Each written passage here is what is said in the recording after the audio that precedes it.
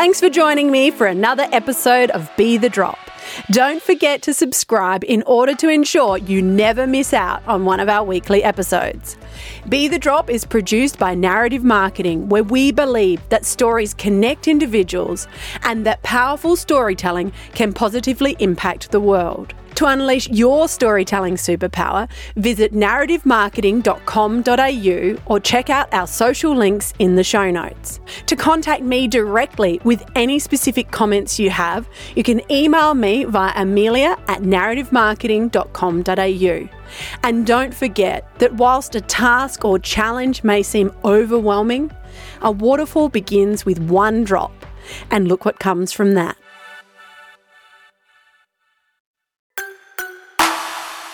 This is a Narrative Network podcast. In episode 259, Mickey O'Brien, cultural educator and advisor, descendant of the Kaurna and Ngarrindjeri peoples, reflects on the need to look for the commonalities, not for the differences in our cultures. Mickey shares how he's working to support Aboriginal people to retain their knowledge whilst living in the pressures of a Western world. His mission is to help enable the oldest living culture in the world to be available and present. This is Mickey's version of Be The Drop, recorded live at New Day Summit. Mickey, we're here at New Day and it's an absolute pleasure to welcome you to the mic. Tēnā mani, Amelia. Gana mena, wangadi, mani na budni gani yatana, here in the yata, nai nari kamatpi marriage. Hello, and it's great that we can say hello and welcome you to the Kaurna lands. And my Aboriginal name is that of the Impatient One, and we stand in Karawirapara, which is the Red Gum Forest River. Well, thank you. It's an absolute pleasure to have you here and have you joining me for Be The Drop, and for you to have me here on Kaurna land as we join together for New Day Conference, which is around purpose and leadership. And you're involved with the event and organisation. Is it an ambassador role, is that right? Yeah, I suppose it's developed in that. Initially, it was about providing that welcoming of all of our guests to this summit, and it's sort of developed where I've had the opportunity, obviously, to be a guest speaker as well as continue that welcoming role. And it's something that obviously is important, and for me is that opportunity to continue that sharing of culture. Firstly, I'd like to say thank you, because for me as a non-Indigenous Australian, it is incredibly important to have those opportunities to be able to learn about culture. Today we're talking at New Day, they're looking at purpose and leadership. And I'd love to hear from you something that gets us to understand you a bit better and your journey and your purpose, whether you have a story or a moment or something that stands out for you along your journey that has helped shape your purpose. Thank you. It's a challenging question because I was one of 7 kids. So, being a person who wanted to be liked or wanted to be present, you try to be louder or you try to be better than your siblings. And also for me, because I was a fair-skinned Aboriginal person, at times through life I found that I was in this in-between zone where sometimes Aboriginal people would call me a non-Aboriginal person, and sometimes non-Aboriginal people would call me Aboriginal people, and so it was hard to find myself. But I did come to a crossroad in my own identity. So my father sort of organised me to see a wadi who was a lawman, a person who's been initiated, and I felt that if I maybe went through law, I could have that deeper sense of the knowledge of our people and hopefully have that outer respect of our people. And when I went and asked him to become initiated, he said to me that he wouldn't do that. And I was surprised and taken back why he wouldn't do it. And he said to me basically that law is not a certificate, it is something that is a lifelong journey. But it also doesn't fit in the Western world ways, a 9-to-5 sort of job, 5 days a week, whereas law is where you sometimes might be an hour, it might be a day, it might be a whole year. And so to give that time just doesn't fit in the Western world. And so he said to me, he wanted me to understand the Western world ways, to enable our people that were living the cultural ways to understand and to be supported to retain their knowledge and to be able to live the Western world ways. And so I suppose I made it my mission to continue that work and to support Aboriginal people who live in communities and regions, and to help enable the oldest living culture in the world to be available and to be present. Thank you for that story and the work that you do to enable the culture to be present. And we're having more of these conversations and looking at Australia, and there was conversation today with Vicky around Australia Day and the date that causes much pain and has a lot of misunderstanding. How do we navigate these conversations? How do we celebrate that together? How can we bridge the in-between to enable compassion and understanding and celebration? Yeah, it's a good question, and I think to start, I think people are really naive to the impacts of colonisation, and so education plays a big part of that. But I think people have painted Aboriginal people to be people that don't contribute, who are dependent, who are not able to navigate the Western world, who are aggressive. But if you take a step back and really look, Aboriginal people have been tolerant, patient, giving, sharing and caring people, because we've said this in our culture, we've said it in our language, we do it in our ways of living. And when you consider this over 250 years ago, the initial impacts of particularly colonisation happened, our people have continued to be on this journey. And I think when we look at that last Uluru Statement, which sort of brought out these three particular focal points, being treaty, being voice, and also being truth.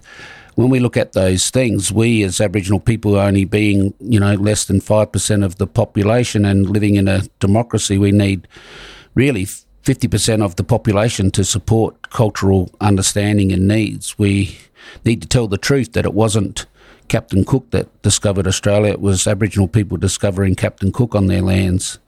We need that treaty because we're the only British nation that doesn't have a treaty with its First Nations peoples.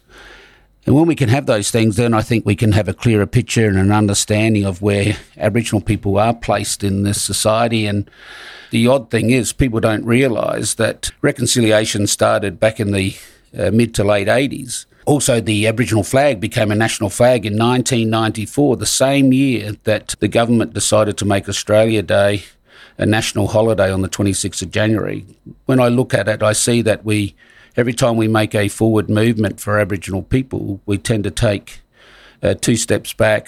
But in saying that, I still look at it as a positive day. It may sound ridiculous, but the Aboriginal flag was flown first nationally on the 26th of January. The Tent Embassy started on the 26th of January. The Day of Mourning, or what has now become the NAIDOC Week, started on the 26th of January. The first Aboriginal lady married a non-Aboriginal man on the 26th of January. And so if I can mark those occasions, then I can in some ways move forward in seeing hopefully a positive or greater change for not just Aboriginal people but our whole nation. Absolutely. And it's interesting because as you're talking, this is information I'm not aware of all of those dates. So it's, again, that reminds me of what you said before, education, information, awareness. Yeah, and when we look at things like language, it enables us to understand a people. And when you look at the fact that we are always to say, see you later, never goodbye, it tells you that we were always welcoming people. But when we welcome people, the purpose is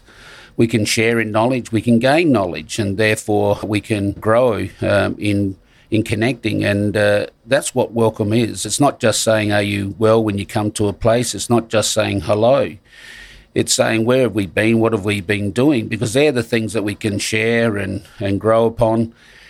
And we do this, whether it be in our cultural ways, but in the Western world ways, people do it when they invite people into their homes. And so we need to look for the commonalities, not for the differences in cultures. And that's what our people did.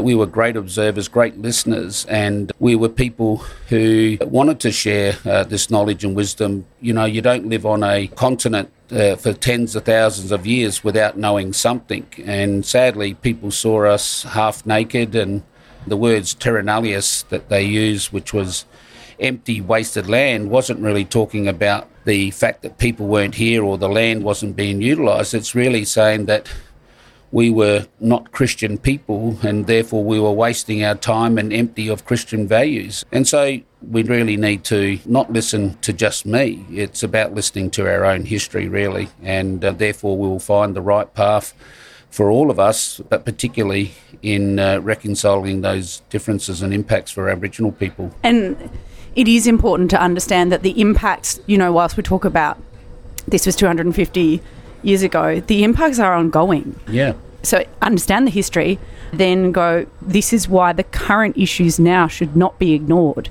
It isn't about going, but I didn't do something in the past. That wasn't me. But it's about going, but these are our ongoing issues now. So we all have a responsibility as humans connected and as people who call ourselves Australians, we have a responsibility for what's happening now. Well, you're exactly right. And we can't unknow when we know.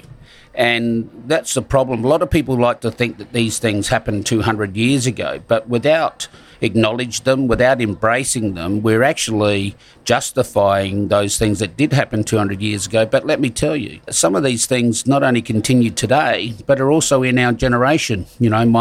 I myself was born a non-Australian citizen because I was born before 1967, when the referendum, which gave Aboriginal people that opportunity to be counted as Australian citizens. So these things are present day. We still have forgotten the First Nations people who overrepresent in health, education, incarceration, employment, accommodation, and it's really a serious thing that needs to be focused on by all of us. And when we can do that, I think we could be not only a richer nation, but then see how we can also be a part of this oldest living culture. And for me, as I said, as a non-Indigenous Australian, I would personally like to discover and understand. So I'd be very interested in your advice or ideas around how do I navigate conversations respectfully? How do I engage in Australia's Aboriginal culture respectfully? I would love to be able to be at a time and place where I could celebrate that culture as an extension of who I am as an Australian and how I connect with that. But currently, I don't understand how to do that respectfully. Yeah, and it's a good question. And I try to tell people when we talk about a welcome, it's really understanding country. What is it that we have with the connection of country? Is it because we were born? Is it because we live there? Is it because we work there? Is it because we know the stories, we know the First Nations peoples, the language of those First Nation peoples, the culture of the First Nations people? And what is our journey upon that? When we understand those things and those connections, then we do have a greater connection to the place and able to really understand those values that are continued to be demonstrated by Aboriginal people, but really in some ways are invisible to our wider population. And we only see them in times of sometimes devastation, like when we had the number of fires across the nation. Then we asked the Aboriginal people, what was their fire technology? When we saw much of the drought, we then asked the Aboriginal people, what was your water technology? And so people come to us when they want the knowledge and wisdom, when it's in some ways at that last point of devastation, rather than saying, well, what can we learn and do now before it gets to those situations? And we just, as I said earlier, our people are waiting and we're tolerant and we're just wanting people to ask and to listen. So then really is one of the most important things that listening piece?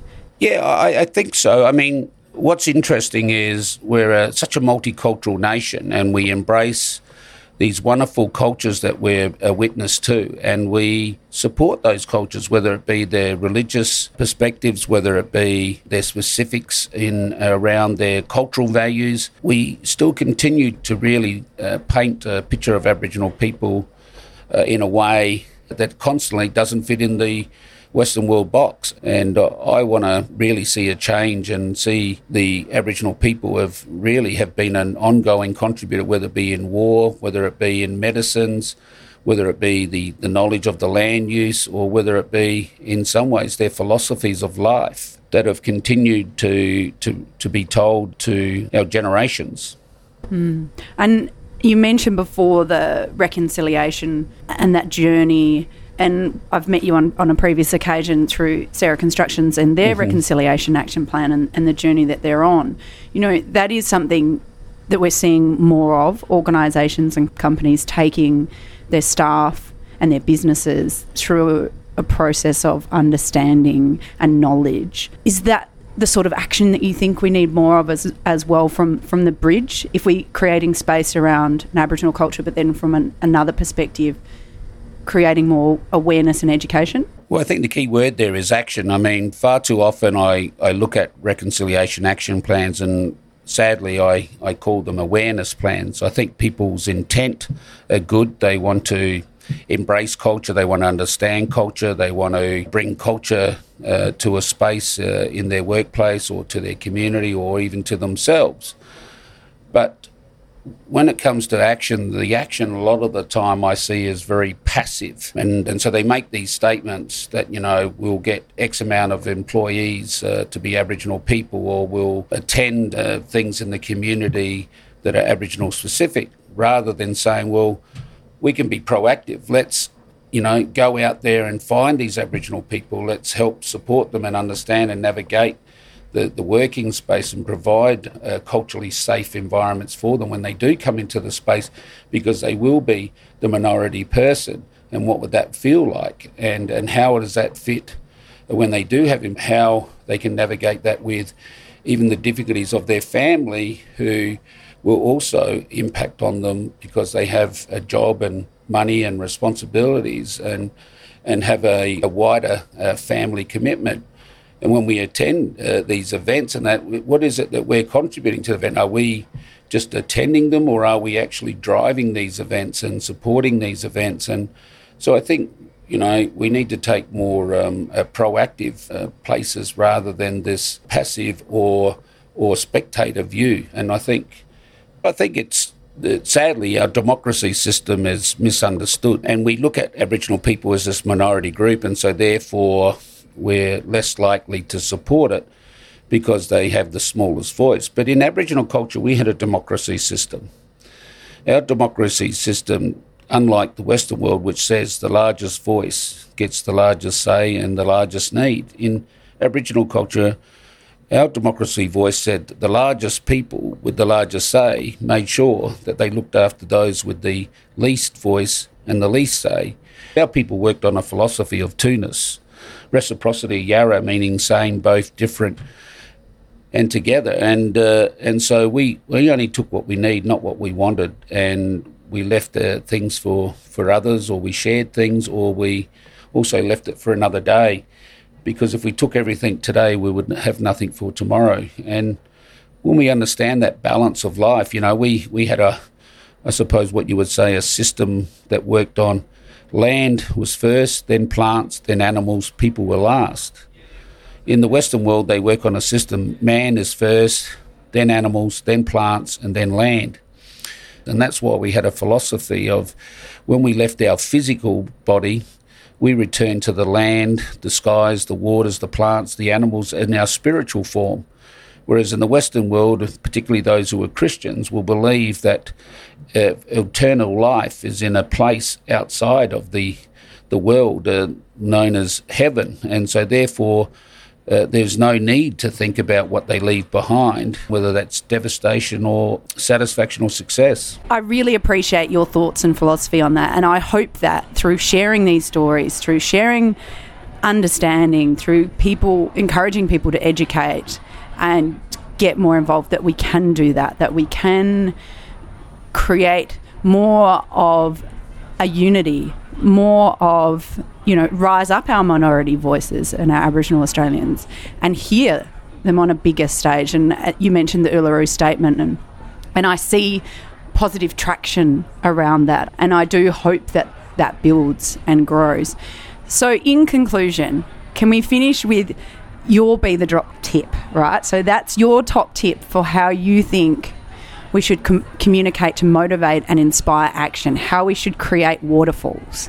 Yeah, I suppose as our people always did is through storytelling. So this story is a story of how this group of elders, they decided that people weren't ready, people weren't responsible to have all the knowledge and wisdom in the world. And so they thought, let's put it in the deepest caves or the deepest oceans or the highest mountains where people can't find it. But one elder said that our people were good swimmers, good explorers and good climbers, and therefore they'll find those things. And so this one elder said, let's put it in the last place they look.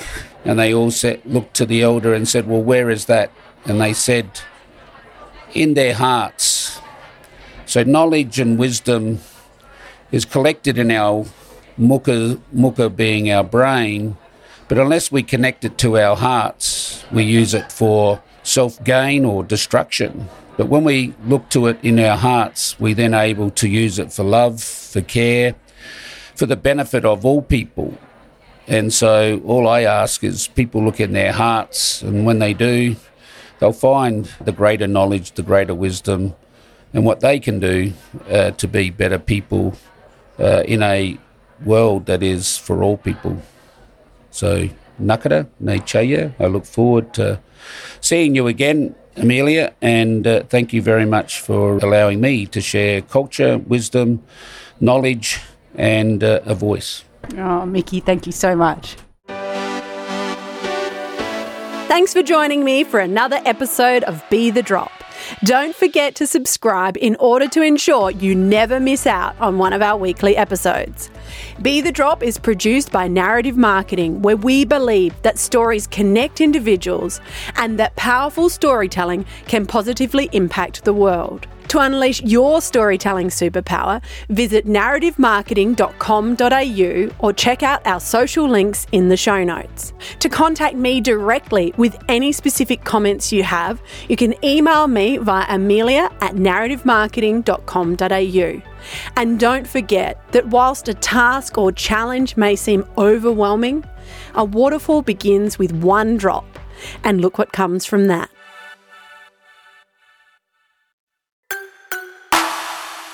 This is a Narrative Network podcast.